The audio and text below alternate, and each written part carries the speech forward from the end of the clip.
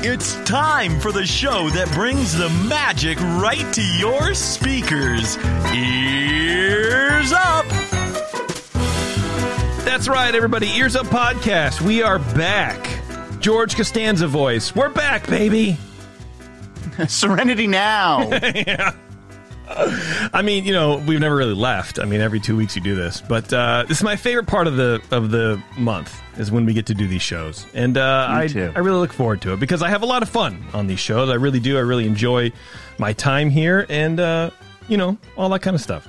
I never left. I've just been sitting here on this Zoom. Yeah, I'm sorry. I forgot to tell you. I was going to give you another link, so you actually have to leave when you're done. Okay. Yeah, because we've seen some things. I don't know, man. You know what I mean? Sorry. Yeah. I mean, it's only one chair. I mean, for me, that's all you got to do. Yeah. You know, what are you going to do? We are the boys today. It's a boys only show. This one goes out to all my fellas. Bev is out sick. She's not sick, but someone in her family's sick, so she's taking care of them. Taryn is out sick, so it is just myself, Eric, and Jeremy. And I'm excited about that. I like having just the boy. I like changing up a little bit. You know what I mean? As we said before the show, it's in-depth plus me. That's right, yes. Yeah, we're just going to do news. Jeremy, do you have a rhyme to give us? Like you do on In-Depth so often? So lovingly crafted? Well, I'm talking about Spaceship Earth tonight. Okay. The music of Spaceship Earth. So, you know, Spaceship Earth is a really big... Oh, no, he lost it. Wow. Wow. It's a great big ball at the front of the park, and you ride around on it in the dark. He's back.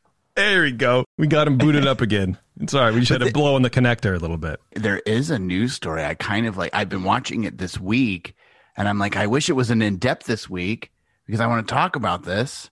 Have you heard about this new trip? Yes. Oh. I have it in News 4 Secret Show. Oh, thank God. Yeah, it's a big... I mean, we can mention it here briefly, but it's like... I mean, briefly, no one really cares. Yeah, it's like $100,000. They jet set everywhere. Yeah, to see all 6 of their plastic castles. I'm good. Hey, the France one is like stones, right? Yeah. Actually, it isn't. And the roof is actual slate. See? Wow. That's 100,000. That's worth it right there. 3 Teslas. Yeah, it's not made from computer monitor 3 Teslas. plastic. That's 1.5 now. I don't know how much a Tesla is. They just raised the prices. Unit of measurement. Oh yeah, it's good. Yeah, it's good. But the way that they jack the prices up, that unit of measurement just keeps moving and moving and moving. We do have a good show for you guys today. Like Jeremy said, we are going to go through the music of Spaceship Earth over in Epcot, the big golf ball that's behind Jeremy. You know, you guys know the big golf ball that sits in front of Epcot. Jeremy loves it when we talk about it like that. So we're going to do that. We're going to take a break. And we're going to come back, and then I have a segment. I'm really looking forward to this. We had to sort of scramble a little bit. And when Taryn was like, look, I'm not feeling good. I'm not going to be able to do this show. I said, okay, I got you.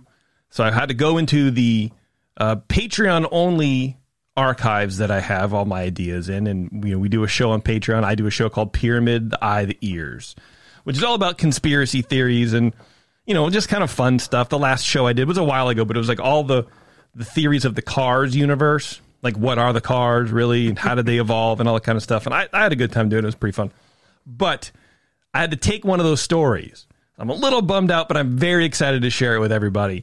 This is a story about a conspiracy theory surrounding Walt Disney's true birthplace, true origin. Ooh. Yes. And it's pretty Marceline? good. Yes. He Chicago, fell from Illinois. that big oak tree. That's property. He sprouted from the ground. It's pretty wild, man. I like it. I think it's a good one. And, yeah, it's pretty good. But before we do all of that, you can find us on social media, Facebook, Twitter, Instagram. Concierge, by the way, if you're going to the parks, if you're going to Disneyland, if you're going to Disney World, if you're going anywhere, really, check with Concierge first, concierge.com. They can help you plan the perfect vacation to Disneyland or not. But, they're really the Disneyland experts or the Disney World experts, the Disney Parks experts. So if you're still trying to figure out this Genie Plus thing, this Lightning Lane thing, when the best time to go is, the reservation system you have to do for literally everything. You probably have to reserve a spot to go to the bathroom these days. The folks at Concierge are going to be able to help you out, and all of that stuff is free on top of the ticket price. Can I give a brief testimonial? Sure. Yes, Very brief. Eric. Yeah. Eric is not a paid. Yeah, good. Only if it rhymes. Yeah, please do it in rhyming form. No. I mean, fair. I did say please. It was a. Yeah, go ahead. There we go. Okay. Yeah, I will reject that please and that request. Okay. Apologies. There we go. That rhymed. There you go. And we're supposed to be going on this trip tomorrow. We're leaving tomorrow to head to Walt Disney World, and Brandy wasn't able to go until yesterday. Suddenly, everything fell into place, and Brandy is able to go 2 days before we depart for Walt Disney World. Wow. I called Jimmy. Yeah. My personal concierge. Oh. And Jimmy got her tickets and park reservations in no time at all. Park reservations and bathroom reservations. They're also very coveted. Yeah, okay, well. We're still working. He's still monitoring. Just there are a couple of things where it didn't quite work out, but he's still looking, and just no time at all, middle of the day. Fantastic work. That's great. And, and the little things you can sort of work out, like you said, later on. But the most important part is you got flights, you got resis for the parks. Yeah. Oh, yeah. And we got the same flights. Like, crazy. That is kind of crazy, considering from what I understand, the airline industry is sort of in flux now. Like, a lot of flights are being canceled. They just kind of shrug and say, come on our plane. Yeah. We don't know why. Come right on our plane. Coming out of the... Well, that's great. Well, check it out. Concierge.com. They don't charge you anything above what the parks do. So it's all free. It's a free service. You got to pay for the tickets, right? Yeah, you do have to pay for those. There you go. Support the show. Go to Etsy. Actually, the whole entire network. Go to Etsy.com/shop/Coveyears. Got a bunch of shirts in there. I converted a lot of stuff to tank tops. The coveted, the classic Weenie Castle from the Supreme Resort. That is in a tank top, brand new tank top form. So if you want your weenies out, you know what I mean? Man, I'm too late. I'll have to get it shipped to the parks for me. You can.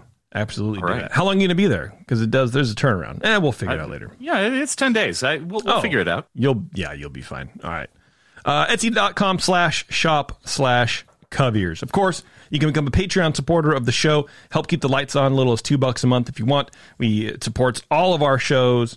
It's the absolute best way to help us out. At $5 a month, you get access to the Secret Show, which we're going to be doing later on tonight. Got a bunch of cool news to go over. Got a drink to go over. It'll be a good time. So check it out, and you get access to the back catalog too. So if you're caught up with all of our weird programming and all of our shows, and you want more content, sign up to become Patreon. You can go through all the back catalog, get all of our past Secret Shows when we used to be fun, and before we got older. I was looking in the mirror the other day, actually today, and trimming my beard, and I was like, there's a lot of... Do I have soap in my beard? No, it turns out it's just white. I've aged. Huh. It's like one of those times I found where some of that myself. Yeah, it's those moments where you don't notice, and then suddenly you do a double take, like, whoa, I got old. Like I physically have aged since the last time I noticed. It's weird. Would you consider going beardless? No, I mean, I don't have any hair on my head, so I might as well have it on my face, kind of a thing. I mean, I shave the beard every once in a while. You know what I mean? I get bored or, nihilistic. I don't know. I'm shaving. Like, I want to destroy something beautiful. I shave. You're looking at those clippers and you're like, just go, do it, do your thing. Sometimes I do get antsy where it's like, I just kind of feel like you take it off, and then a week it's back. So who cares? I think it would drive me nuts to have hair on my face. I think you would look cool with a beard. I think you should try growing a beard. Oh, well, that goes without saying, but I just don't think I would enjoy having it. Grow a beard for me, please. Actually, it's getting a little long tonight. Yeah. This really is the boy show. Yeah, we're talking about beards. Yeah, well, go for do like a Western for Halloween and just start growing your mustache now. Your big handlebar mustache. Please do. That would be amazing. Our friends at the 21st Amendment Brewery welcomed the warmer weather with the release of their brand new hoppy Pilsner, Coaster Pils. With a label that depicts a magical portal into an amusement park of flavors, Coaster Pils has a good time around every turn. Coaster Pills is wonderfully clear and bright with a beautiful straw color and tight white bubbles. It has a snappy flavor with crisp lines and wonderful citrus, tropical, hoppy flavors and aromas. Plus, at 5.4% ABV, it'll help you coast right through your day like only the 21st Amendment can. Coaster Pills, as well as their summertime favorite Hell or High Watermelon Wheat, are available wherever you find great craft beer. That's right. Very good. Very good stuff. All right, Jeremy, welcome back, man. And this time you have a segment for us. I'm excited for you. Yeah, I do. Yeah, you're not just hanging out, being some schlub on the microphone. You actually have It's nice to bring something to this other than my schlubness. Well, speaking of schlubness. Who's that? That's not it. I was on the wrong bank. Hold on. Speaking of schlubness. Join us as we unravel the magic behind some of Disney's most beloved pieces of music. It's Spectro time. This magic night. Eric, you're not swaying. I need you to sway. There we go. Oh, no. Come on. You're going to be on the show We Sway. In this show, we sway to this music. Because of its 3/4 time, yeah. Yeah, for sure. That's exactly why. And no other reason. All right, Jeremy. Ready for you. How are you? I'm great. It's nice to be here. It is, it is nice to not be a schlub. I feel that way. Yeah, to contribute to society. Bring something to this once in a while. I know, right? Instead of taking. Well, tonight, I'm not just bringing something to you. I'm going to bring you to Epcot. Thank you. And we're going to learn about the history of the we're going to learn a little bit about the history of the attraction, but we're going to focus on the music of Spaceship Earth, which, of course, is the iconic and symbolic attraction at Epcot, more commonly known, as you said, as the big golf ball. Does that really? I imagine that really riles people up because I think like Walt Disney World fans in general, I think are a little built different, but I think Epcot fans are truly built different. They're like very, pointed and guarded about that thing. Well, it's under attack nonstop. You can't blame us for being a little defensive, okay? True. God. So we get our panties in a twist. Anything's taken the wrong way. Hey, if we can start to deal with I'm going to Walt Disney World. Is that the one in California or the other one? Yeah, asked Bob Chapek. I almost pushed my kid down the stairs today because she said, "I love Disney." Aw. Yeah. First of all, it's Disneyland. How dare you? No, it's just Disney. We went to Disney. No. It took over 26 months to construct, which used to be kind of a staggering number, but now it takes them that long to build a quick service. I thought you were going to rhyme for a second. I was like, oh no, what's happening? What if I have like 6 pages. What if it was all rhyme? It took them 26 months to construct. By the end, they were boop. Sorry, I don't know. Jeremy put a lot of effort into this one. All rhyme. Yeah. Structure is clad in 11,324 silver self-cleaning Alucobond facets. Originally, it was conceived as just a dome, not a full sphere. It was going to be a theater with a big domed roof, okay? Let me ask you a question, Jeremy. I'm sorry, I'm going to interrupt you. Go ahead. I think we covered this, on another time. What is self-cleaning? I don't know. I don't even think it's true. Okay. It's just how they market it. Okay. Maybe it's like a smoother surface so the dust slides off easy or something? It's interesting because it looks like, it looks like brushed metal, but what they say is that they actually feel as smooth as glass. Oh, okay. That's what it is. Oh, that must be it. Yeah. All right. That's cool. Good thing glass never gets dirty. Originally it was supposed to be a dome, but the final version wasn't just a dome, but a full geodesic sphere that seems to hover just feet above the ground. The idea was to make a dramatic entryway, not just to the park, but into the attraction itself. The hovering dome meant guests experienced the effect of going up into Spaceship Earth rather than just, merely walking inside through a door. Yeah. Which they would have done if it was a domed building. Science fiction writer Ray Bradbury helped Imagineers write the original storyline for the show. He outlined a group of major turning points or events in human history that had large impacts on our development as a species and a civilization. He ended up outlining an attraction where we sit in a time machine that goes back to the Stone Ages and traces humanity's developments in communication throughout history. The attraction takes us from cavemen recording their knowledge on cave walls, the development of paper in ancient Egypt, the invention of the printing press to disseminate information and how that led to the Renaissance, the newspaper, radio, television, the computer, the personal computer, and the network of communications that we've created today. During Epcot Center's opening ceremony, William Ellinghaus, then president of the Bell System, which was the attraction's initial sponsor, dedicated Spaceship Earth, number 1. Now, as you will soon see, Spaceship Earth's theme is communications, civilization and communications from Stone Age to Information Age. And I therefore think it is very fitting that we dedicate Spaceship Earth to all of the people who have advanced communications, arts, and sciences, and in so doing have demonstrated that communications is truly the beginning of understanding. So Spaceship Earth really is the first attraction you are meant to see when you arrive at Epcot, especially the first time. It sets the tone for the whole experience. Because what he's saying there is that without the fundamentals of communication, you can't fully begin to understand or comprehend the rest of the pavilions that you're going to see that talk about land, the seas, transportation, space travel, all of that. So communication is the foundation. Without that, it's necessary for all the rest of it. So it sets the tone for your whole day.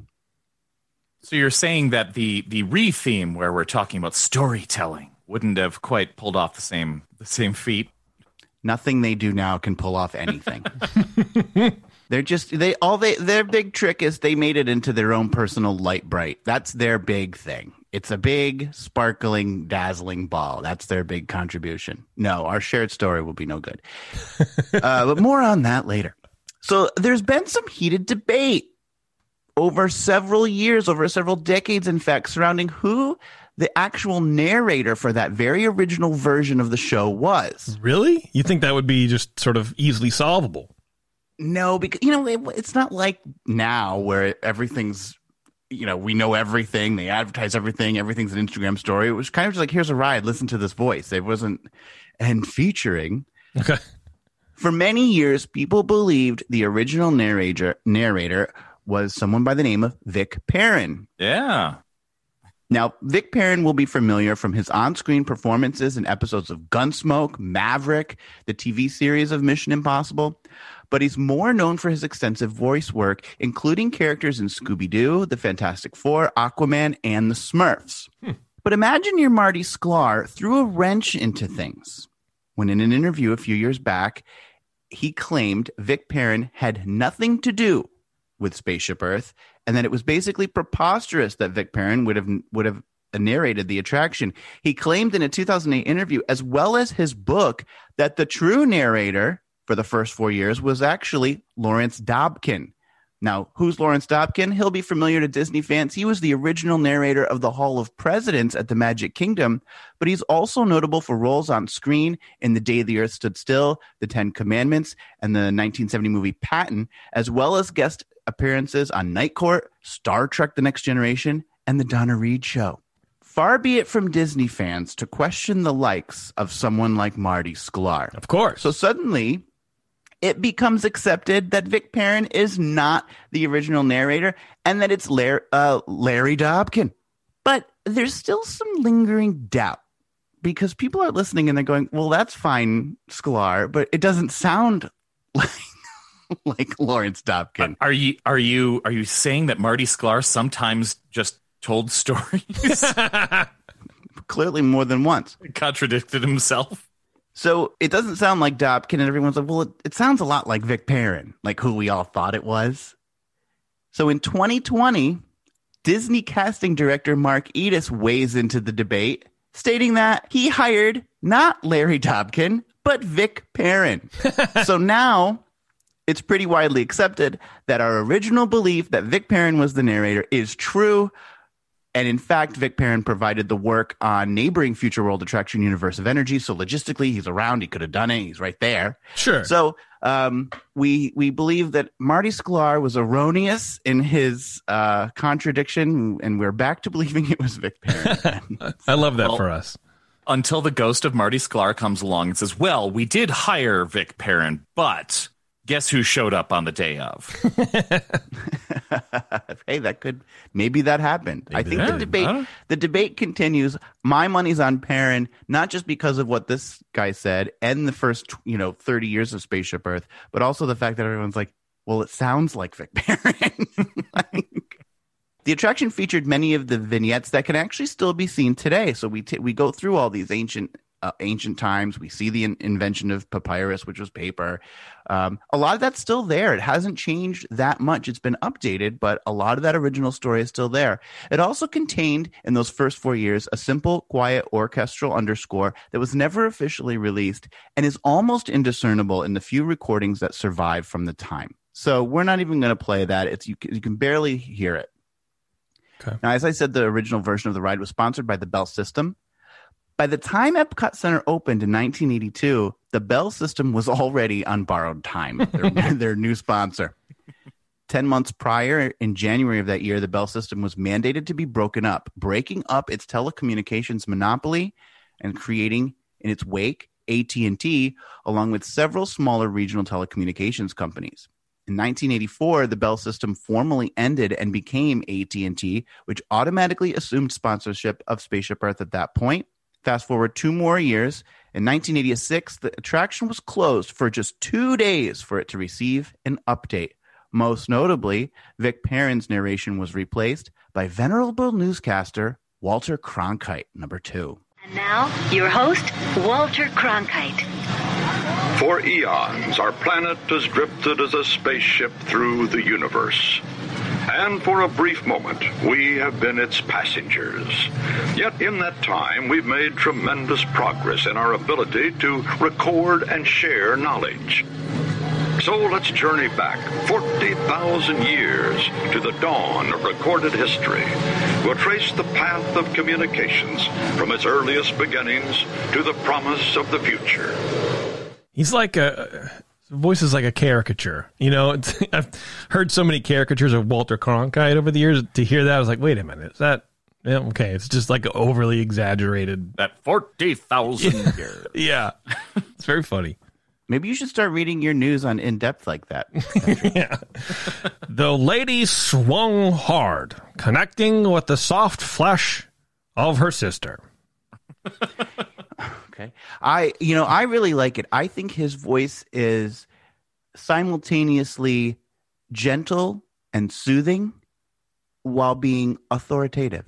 Oh, very good. I'm very into that voice. I like to listen to it. I trust it. Finally, also after 4 years of operation, the attraction received its first theme song with that redo, Tomorrow's Child, written by Ron Avedi and Peter Stugard and performed by Sally Stevens, number 3. Today, our search for understanding is unbounded by space and time. Centuries of information stand ready to reach us in an instant. Our link with the past, our hope for the future.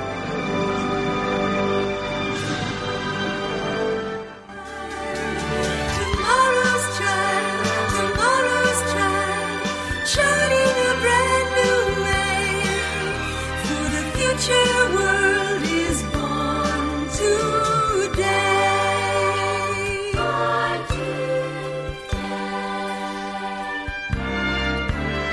Tomorrow's child, lighting the path as we're going.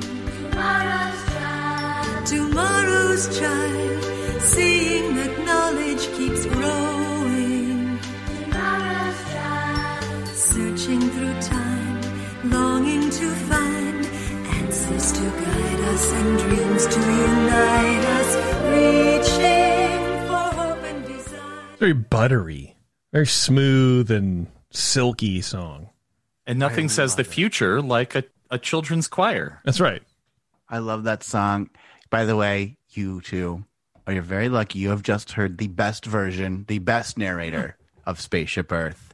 Wow. I can remember going and listening to that, and like the rest of the trip, like me and my dad just going to each other, yes, tomorrow's child, like, over and over.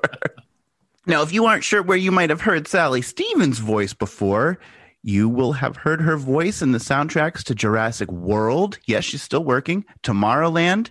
And if you're a Golden Girls fan, you might remember season 4, episode 8, Brother, Can You Spare a Jacket, where the girls find themselves at a homeless shelter looking for a concert ticket inside a jacket they mistakenly donated. Yes. You hear the song, Brother, Can You Spare a Dime, performed by Sally Stevens. Number 4. Once I built a road, made it run, made it race against time. It's no tomorrow's child. Oh, couldn't agree more. Now it's done. Brother, can you spare a dime? Spare a dime. Spare a dime. Well, in 1994, after 12 years, Spaceship Earth was beginning to show its age and was in need of another update. This time, the attraction closed for a little over 3 months in the fall of 1994 for a more thorough remodel and maintenance. A new script was written for the attraction and was narrated now by Jeremy Irons, who is now famous to Disney fans for having voiced Scar in the animated feature film The Lion King that same year. A new orchestral score was composed for the whole of the attraction by composer Ito Guidotti. And if you aren't sure who he is, but you play World of Warcraft, you will know he composed the music to that. Oh, well, there you go. Oh. Did not know So that. let's take a listen to It's a good soundtrack. Jeremy Irons and Ito Guidotti's sweeping soundtrack, number 5. Like a grand and miraculous spaceship, our planet has sailed through the universe of time. And for a brief moment, we have been among its many passengers. Finally, from the depths of the Dark Ages, came the Age of Enlightenment, the Renaissance.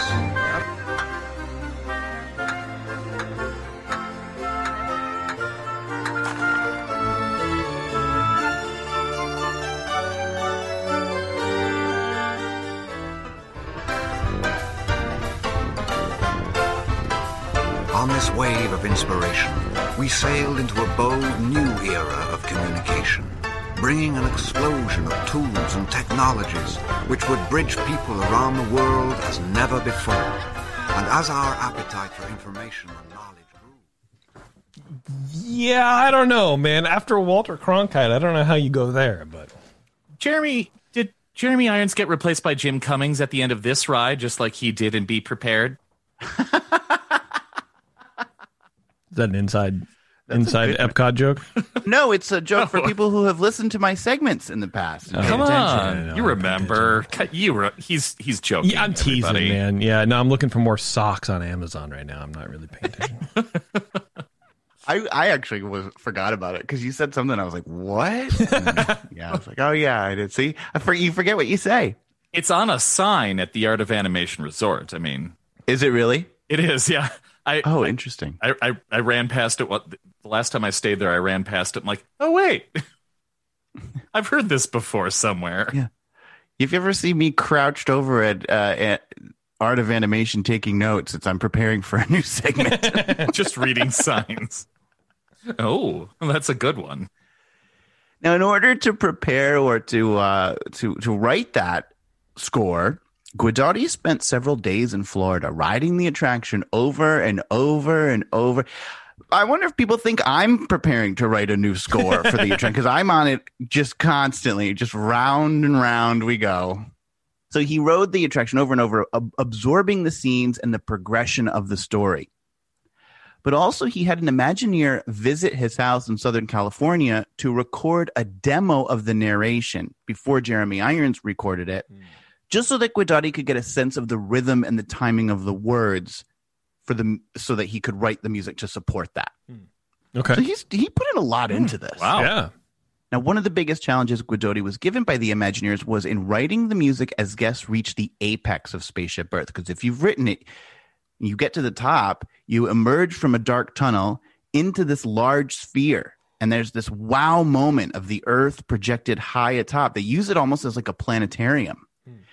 And so you've got the Earth projected on the ceiling. Now, for that entry, the Imagineers kind of wanted the music to sort of say like, ta-da, like here you are, like you emerge out and boom.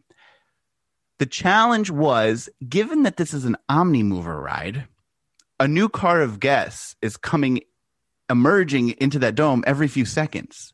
So you can't have ta-da, ta-da, ta-da, Right. ta-da, ta-da. He cleverly wrote music for the dark tunnel before in a lower tone.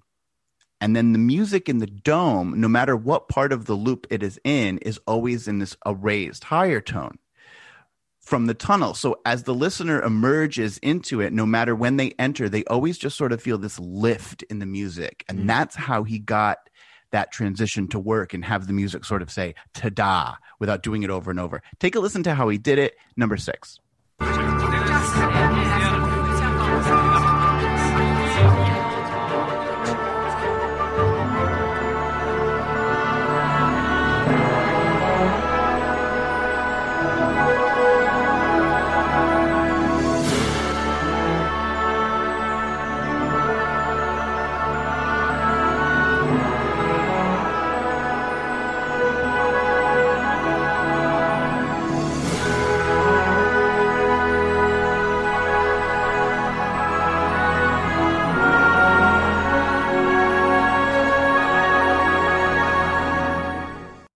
So you can hear how that kind of just sort of gently lifts. Some keen-eared Spaceship Earth enthusiasts will also notice similarity to the music of a famous classical composer. In the finale scene of the attraction, as the guest time machine passes a diorama of a futuristic city, Imagineers guided Guidotti to be inspired by Bach's Symphonia No. 2 in C minor, and he used that piece as the basis for that finale area. This clip that Jason's about to play for you starts off with Bach's Symphonia No. 2, and then I've blended that and merged it into what Guidotti actually ended up writing for the area. So see if you can hear the similarity between the two pieces. Number 7.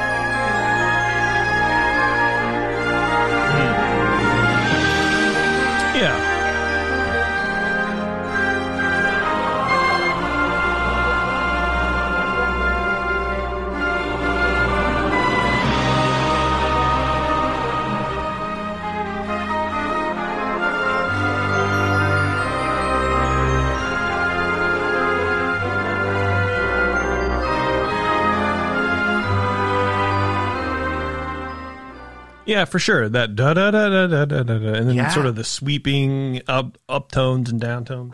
It's the same. I mean, I was Yeah. like, oh, he basically just orchestrated that piano piece. Yeah, basically. Right. Yeah. I thought it was more inspiration. It's a quite close inspiration there. Well, who's going to sue? I mean, come on. Yeah, I have a feeling that's in the public domain at this point. Yeah. But yeah, if you ever were going through there and you said, that's Bach's Symphonia No. 2 in C minor, you were right. In 2007, it was time for Spaceship Earth to be updated again, now under the sponsorship of Siemens. The attraction closed for 6 months from July 2007 for a renovation that would see a soft reopening in December of that year, with its official reopening on February 15th, 2008. A new narration by British Dame Judi Dench is accompanied by a sweeping new score composed by Bruce Broughton, who, by the way, was at Disneyland 5 days after it opened in July 1955, so he's no stranger to Disney and surely a fan. Let's take a listen to Dame Judi Dench's narration and Bruce Broughton's wonderful sweeping score, number 8.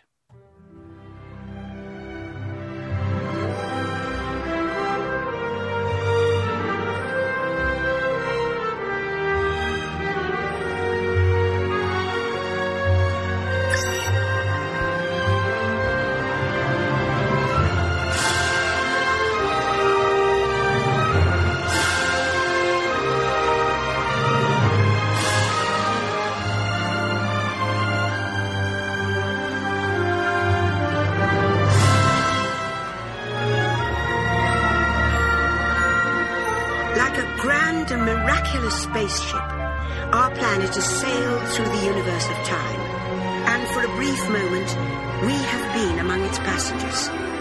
But where are we going? And what kind of future will we discover there? Surprisingly, the answers lie in our past. Since the dawn of recorded history, we've been inventing the future one step at a time. Very good. Very nice. That score.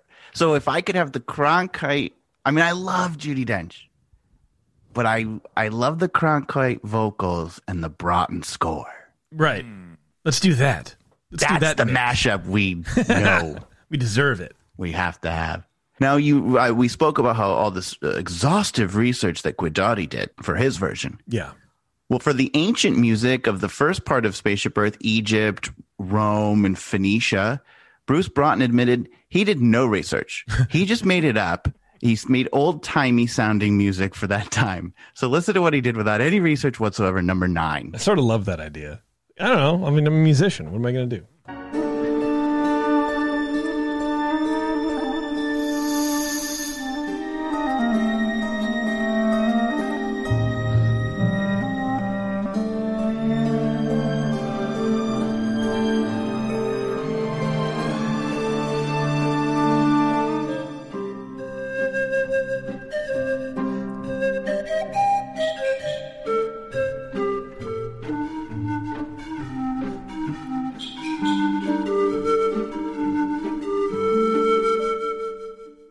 Works for me. Yeah, I mean, it's sort of, I don't know, I guess you call it stereotypical, I suppose, but I mean... We don't know any better. We're tourists in Florida. Right. Who cares? Right.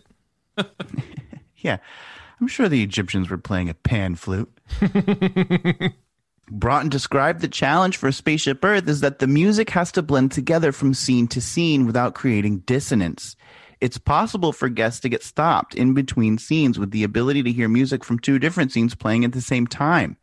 He wrote the music to all gel together such that when you hear the pieces individually, they sound like completely separate compositions. But in actual fact, the music is all one big piece, written in different styles, that blends together, just variations on the same themes.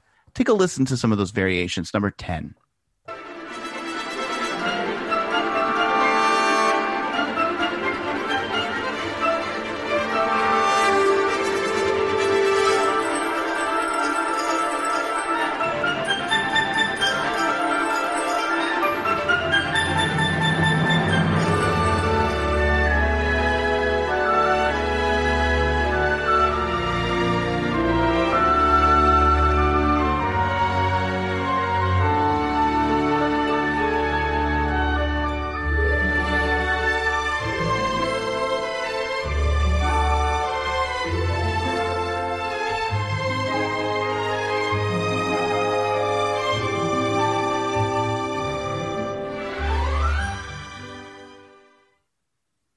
Nice.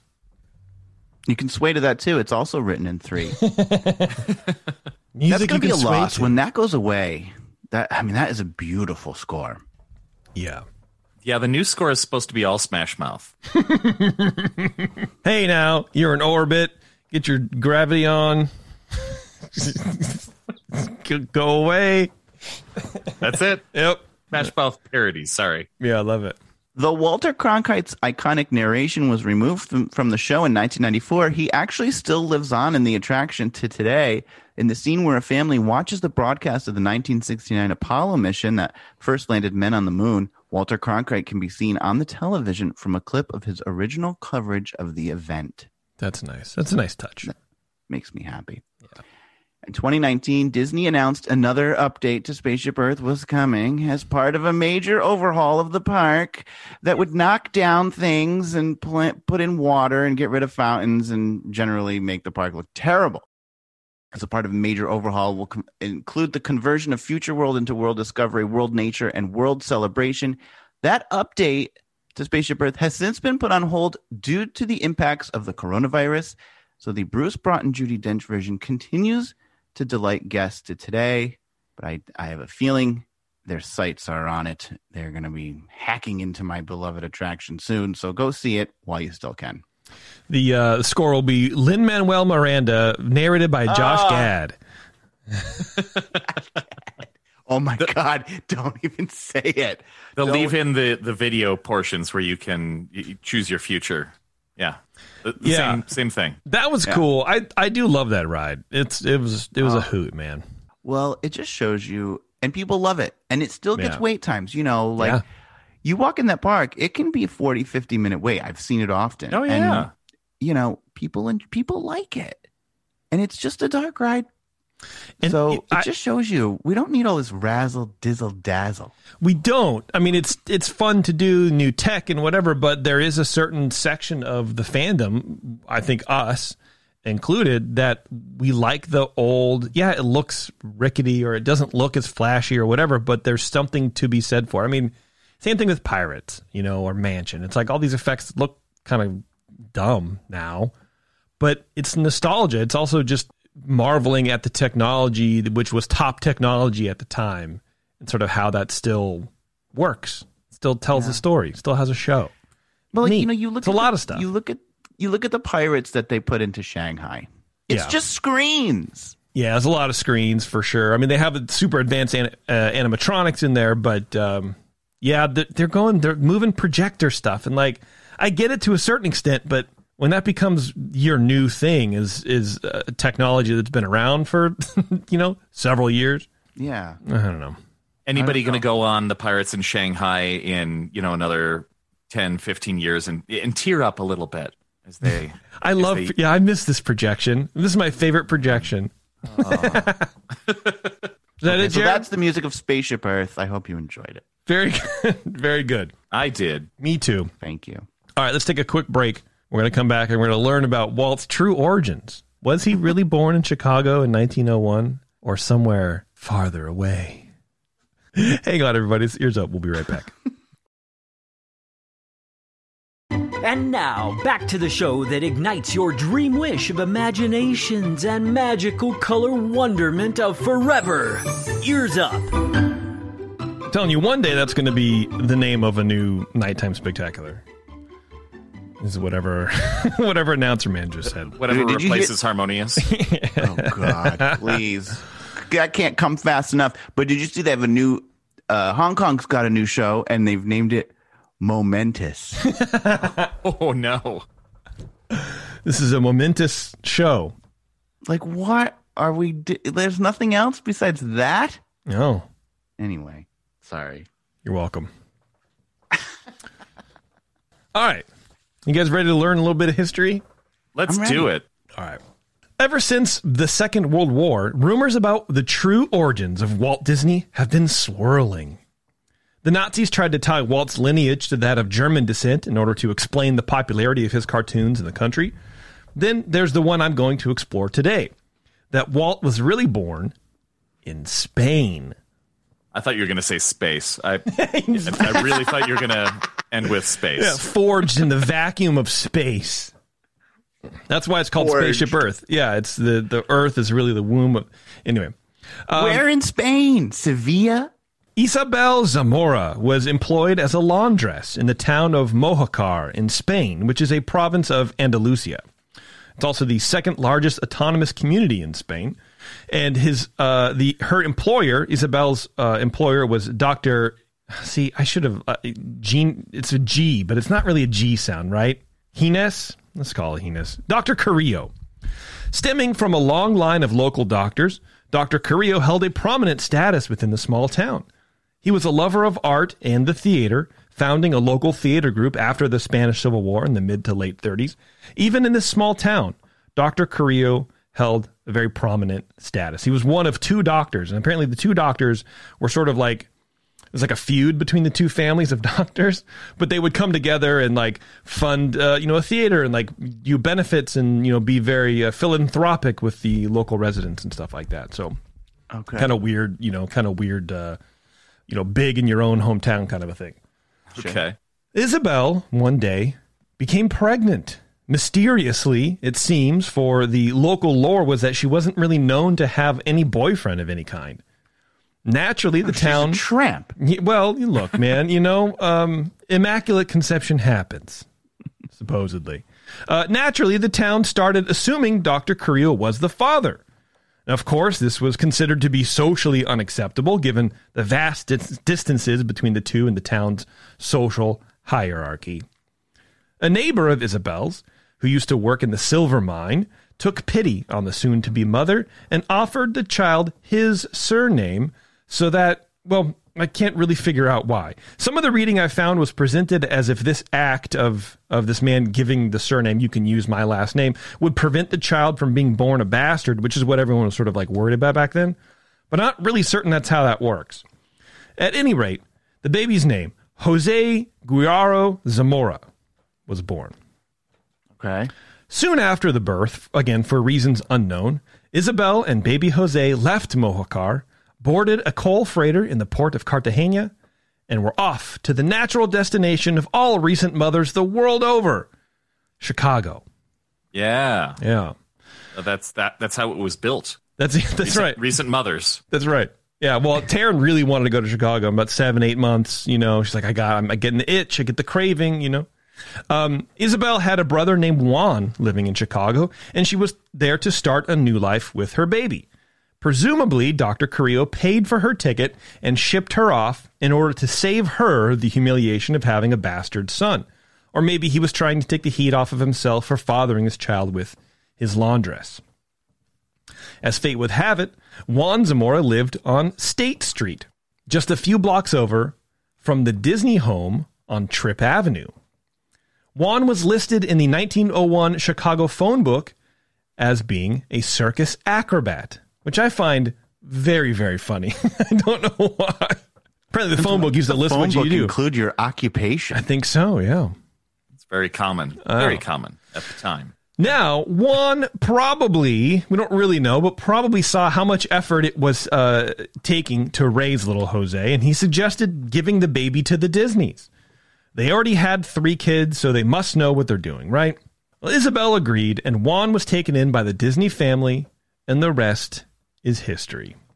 Walt was born in Chicago on December 5th, 1901, as Walter Elias Disney. Now, this has been the distributed truth of Walt's beginnings, and it would have never been in question were it not for a brave and intrepid group of journalists challenging the Disney story. One man in particular, Carlos Almendros, went so far as to contact the Chicago Registry to acquire a copy of Walt's birth certificate. The response he received back? Nobody called Walter Elias Disney was born on that date, nor in any surrounding dates in the city of Chicago. Which is true. Oh. There is no birth certificate for Walt Disney on record. The only certificate on record is Walt's baptism record on June 8th, 1902. Apart from that, no proof that Walt even existed can be found. Was he even real? Was Walt Disney just a psyop designed by the government? Yes. And no, not really.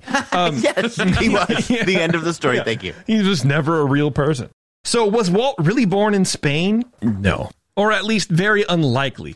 But to some of the folks in Mojácar, Walt is the native son that they never had. Or something. The former counselor for tourism, Jose Luis Cano, the tourism of Mojácar, says, quote, Walt Disney was asked directly, is it true that you were born in a town in Spain, in the south of Spain? And his enigmatic answer was, who knows? It could be. And I've seen this a couple places before, too. I'm taking this quote to actually be, real, but, it's also Walt. What are you going to do? To this day, the town of Mojácar still claims Walt as their native son. Visitors who explore the town often run across Tito's Beach Bar, a popular spot for fresh food and music looking over the Mediterranean. On the wall, Tito, who is a native-born American, often points tourists to 3 photos on the wall. I'm going to share this with you guys right now, and I'm going to continue reading. Well, I guess I can't read it and share it. I'll just share it. Is one of them of him hand-making vodka? Yes, it is that Tito. So this is Tito. Why is Mel Gibson holding up his picture? It's a sad Mel Gibson. This is Mel Gibson's brother, Charlie. This is Tito, and he runs Tito's Bar. And so this is the picture. These are the pictures that he holds up. There's Walt, and there's 2 other men. And he asks tourists, which do you think is Walt Disney's father, just based on these photos? Which do you think looks more like him? most people point to the main guy in the photo, sort of a rounded face, mustached or whatever, but that is not Walt Disney's father. Walt Disney's father, Elias, is over there on the right. The slender-faced, long-faced, different nose, no mustache, and this is their proof. Yeah, those hereditary mustaches. Yeah, the man in the photo is Dr. Carrillo. Well, first of all, why are we looking at a profile of shouldn't they be all from the same angle? Well, I mean, what are you going to go back in time and take a picture of Walt's dad? But there are pictures of his dad. It's the best we can do, okay? First of all, it's the best we could do. Anyway, I digress. Let me read the thing. On the wall, Tito, a native-born American, often points tourists to the 3 photos you just saw. One is a recognizable Walt Disney, and the other 2 men are much older, one with a slender face, the other more round with a bushy mustache. Tito asked folks to pick out Walt's father based on facial features alone. Guests usually pick the mustachioed photo, seeing as the resemblance is closer to that of Disney than the other. But we know that it's not. They often pick Dr. Carrillo as being Walt, as looking more like Walt than his dad. And that's the proof. That is tantamount to photographic evidence to some people. People are so stupid. It's just he's just groomed in that picture. He's groomed similarly to that other guy, but I actually don't think those facial features are that similar. And if you look at pictures of Walt when he was really young and skinny, he looks like his dad. I mean, I don't know. I think he does sort of look like this dude. I'm just saying. Now, Tito isn't just some beach bum who fled the U.S. in order to ride waves and feed hungry locals. He comes from a wealthy family ingrained in the glitzy Hollywood scene of the 1940s. In fact, he lived on Carrollwood Drive, right across the street from the Disney household. He says, quote, "From my house, I could see a model train in his backyard with cars big enough to sit on. He even visited the first Disneyland, I don't know why it says the first, I stole this, stole that part. He visited Disneyland with Walt while it was still being built. So he knew Walt. Their families were close. So it's Tito Del Amo is his name. He goes, quote, "I rejected the idea outright when I first came here in the 1960s. We were too busy having a good time. Back then, Mojácar was an almost Mediterranean paradise where a small group of hippies could get safely psychedelic." I like that's the term. We're just getting psychedelic, guys. It's cool. And where their children safely. Yeah, safely. And where the children could scamper up and down the irregular flagstones of the village's narrow, deep streets. Del Amo admits that now he sees Disney's face in the Carrillo family and all over the village. Quote, "The man from the electricity company came, and I thought, well, he also looks like Walt." Add that guy's picture too. Yeah, just seeing it everywhere, man. More pictures of people who look like Walt. Yeah. But Tito isn't the only gatekeeper of this origin story for the most well-known entertainer in the world. Christopher Jones, the son of one of Walt's press agents, has been researching his own version of this history in the hopes that the truth can finally be revealed. Quote, "This is a story of an orphan brought up by nasty parents who becomes a wizard," said Jones. "It's the story of Harry Potter gone sour." That line I don't understand, but okay, whatever, dude. And Jones says the only time Walt was challenged by a well-known Disney animator on whether he might have been born in Spain, he said, "Who knows?" So this is the second other person to bring up this quote. Jones first heard about the Mojácar story from his father, Tom. He has since moved closer to the town of Mojácar while he writes a forthcoming book on the true story of Walt's birth. So this man is living near this town to do research, to write a book. And I love that so much. I don't know why. What an excuse just to move to some basically resort town now in Spain. But yeah, I'm doing research. I got to research. Oh, look, time to go eat. Now the town, he's got the psychedelics too. I mean, yeah, absolutely. The town has not been shy about promoting the Disney connection in order to boost tourism in the area. Mojácar had been a small mining town, peaking at about 6,000 people in 1920 and dropping to about 600 in the 40s. In some stories I read, they had actually dropped down to 300 people in this town. Oh, my word. The mines in the area had all shut down, and much of the residents moved away to find work elsewhere. Buildings were falling apart, of course, and nobody had heard of Mojácar, much less wanted to vacation there or live there. They had no phones, no running water, and this is in the 40s, no electricity. Women would carry water from the public fountain in the town square back to their homes for cooking and for drinking. Ugh. In 2018, however, the population soared to just over 6,300 people. So we're back post-peak, baby. Oh, in 2018? 2018, yeah. Now, most of this rebound is credited to Mayor Jacinto Alarcón, elected in June of 1960, who poured his heart into reinventing this sleepy and dying town. He started by painting all of the buildings white, covering their original brown coloring. Imagine this just like beachside thing, the city overlooking, it's like nestled into the hills, overlooking the Mediterranean, and it's just brown. Paint the whole thing white. Very audacious. Yeah. What Right. if they were not brown? Right. What if the town it's just one HOA? He also gave land and buildings away to people who would move there and invest in the local economy. Oh, and he also went on national TV to reinforce the fact that Walt was born in Mojácar. So that probably helped too. This nut bar in the 60s, just on national TV. Yep, well, you know what? The town that I'm a mayor of, Walt Disney was actually born here, everybody. Come visit. Thank you very much. Come buy a house. It's free. Yeah. And he's alive at that time. Yeah, he's alive, man. Okay.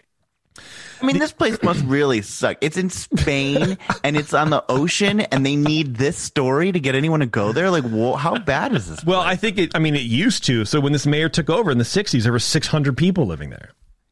So he's like, let's go. Let's pump this economy. Let's do it to the moon, baby. We got to go. The ocean wasn't enough? The great food? Apparently not. The absence of Walt's birth certificate seems to be the root of these stories, and on the surface, that does seem pretty strange. However, back in the early 1900s, having a birth certificate was not a requirement for families in Illinois and was frequently ignored for home births, of which Walt was.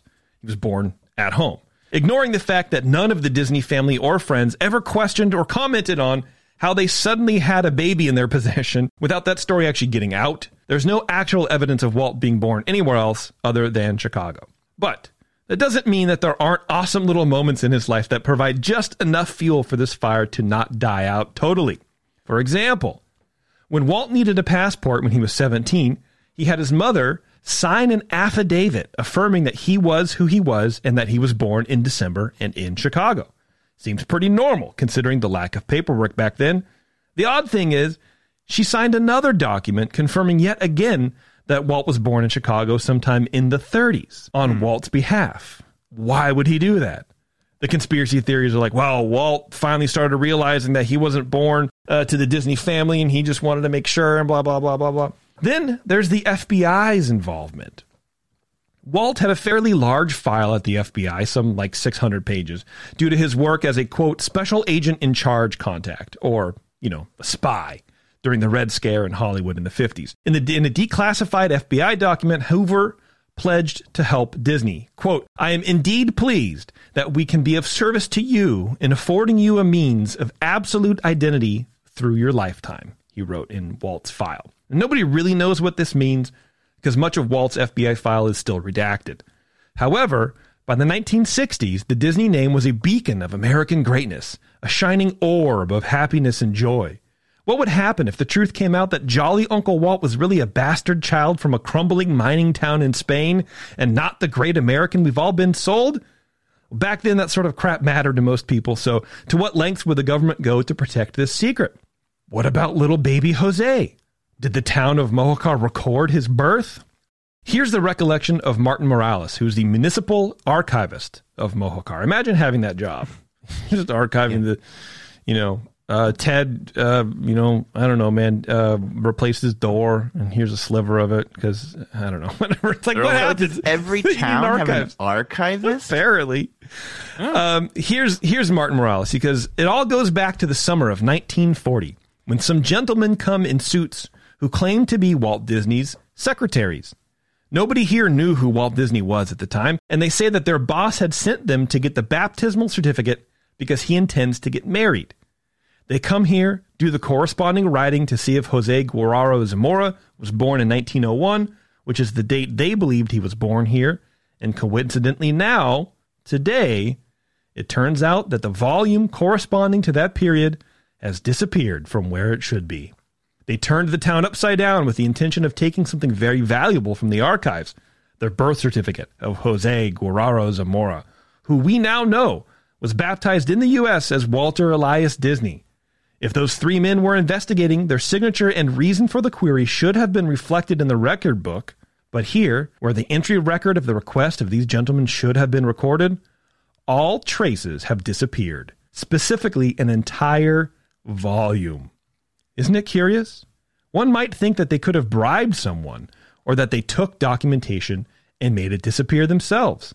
Come on, they took that to the United States. Oh, someone is a super sleuth. Clearly.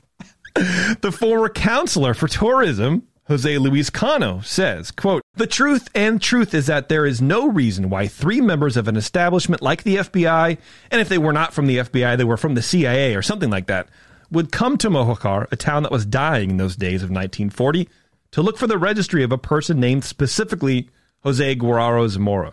Without a doubt, for them, it was the same person. You have no other explanation, or do you? Were these suited men from the FBI? Their accounts of their arrival have been corroborated by a few people in the town, a former mayor, a priest, a lawyer, but what they were looking for can never be found, if it existed in the first place. The facts that Isabel Zamora and Dr. Guerrero existed isn't up for debate. Many of the older residents remember her leaving with a child. Was it baby Walt? Like most rumors and conspiracy theories, the good ones are born from fractions of truths, and the great ones are impossible to solve with any degree of certainty. There's no way to prove once and for all that Walt was really born in Chicago. There's no way to prove it. Without a DNA test, I don't know why I wrote that. Without a DNA test comparing his descendants with the descendants of Dr. Guerrero, one of which still lives in Mojocar. Diego Carrillo is the son of Dr. Guerrero. He is also a doctor as well. Had this to say when a reporter knocked on his door to ask about his famous alleged half-brother. Quote, "I have said all I want to. I've had enough." However, a few days earlier, he had denied the story in Madrid's El Mundo newspaper. Quote, "This stuff about me being Walt Disney's brother is fiction," he said. The journalist from Primer Plano, the publication that first wrote about this rumor in 1940, had obviously heard something about Walt Disney in Mojocar, and that's why they came here in 1940. My father liked a good joke, so he said yes to everything they asked. Then Diego said something that didn't quiet the rumors so much as shifted them. "If you think my father and Walt Disney look alike, you should see pictures of my uncle. He looks even more like Disney, and he did like the ladies." Further proof. Yeah. Diego Carrillo's nephew, yet another doctor, this lineage, man, just pumps out doctors, confirmed the family line. Quote, "Mojocar was a boring place then. My grandfather died when I was young, but he was a lecher, a viejo verde.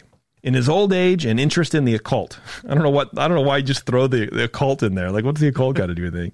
The whole thing was cooked up by Jacinto and him when those journalists arrived from the film magazine.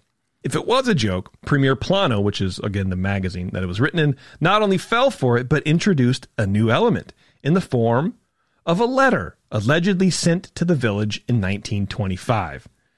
Quote, "Some time ago, the parish priest of Mojocar received from the U.S. a letter.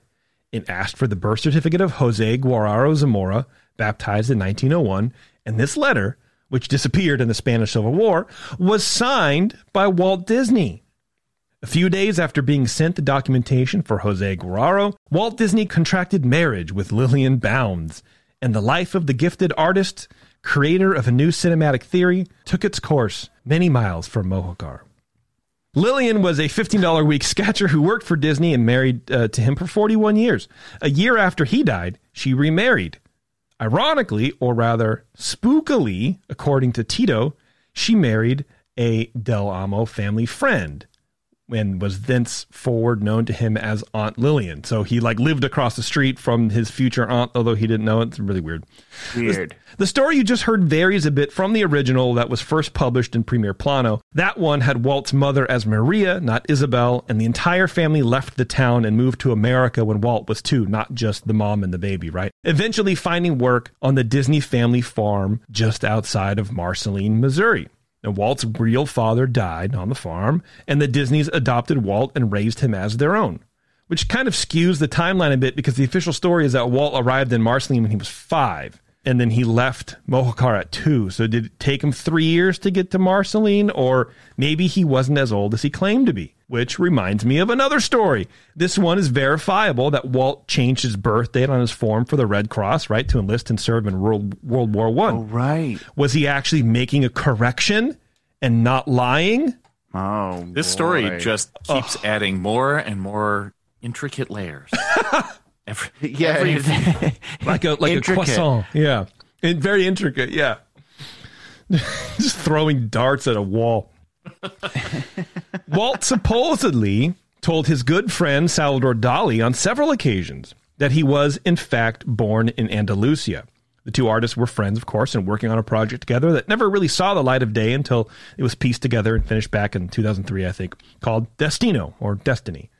I can't find any other reference to this supposed comment by Dali that he said, yes, Walt actually did tell me he was born in Spain, other than the source material. Nobody else, it's nowhere else in the world. And you'd think something like that would sort of be more widely distributed. However, Dali was a known fraud himself, often inventing dramatic scenes from his own childhood to sell books, and later in life, signing copies and forgeries of his artwork to pass them off as originals so he could sell them and make money. Apparently, he even employed 4 artists at one point to simply copy his work, and he would sign these canvases, and other people would sell them. However, the story was first born and has clung onto the minds of the town elders who repeat it to their children, and eventually, like all good stories, it ends up on the internet.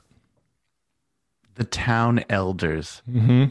I love a town that has elders. Yeah, which is basically just old people now. I mean, whatever. But they sort of like lead and guide and, the elders, you have to ask them. Yeah.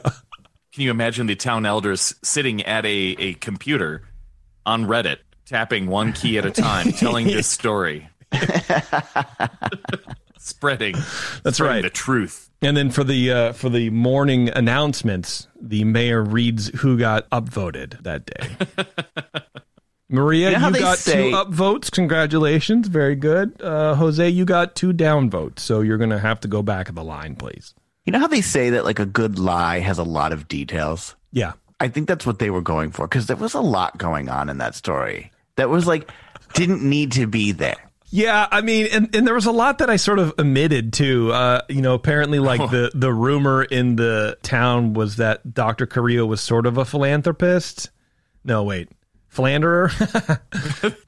He was like the only person. I mean, he was one of the only 2 town doctors. So like he saw a lot of young women, and apparently this wasn't like new. And he was sort of a womanizer, but he was like an artist, and he would like build art installation, some nonsense. So then people go, oh well, you know how older people are. Maybe your grandparents like, oh well.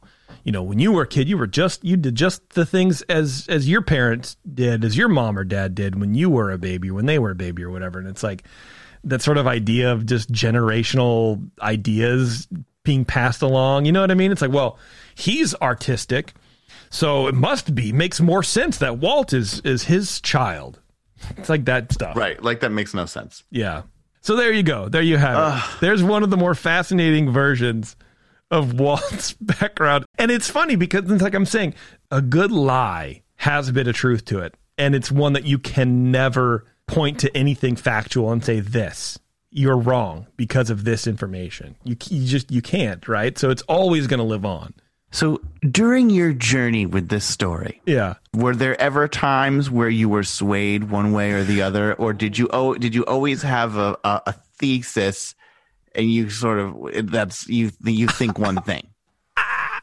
I mean, look, I'm not, my brain is pretty, smooth, but it's not that smooth. You know what I mean? Like I know that I'm pretty sure Walt was born in Chicago. Like the amount of people that have dug into this man's past and written biographies and did like pieces on him, hit pieces or not, or whatever, right?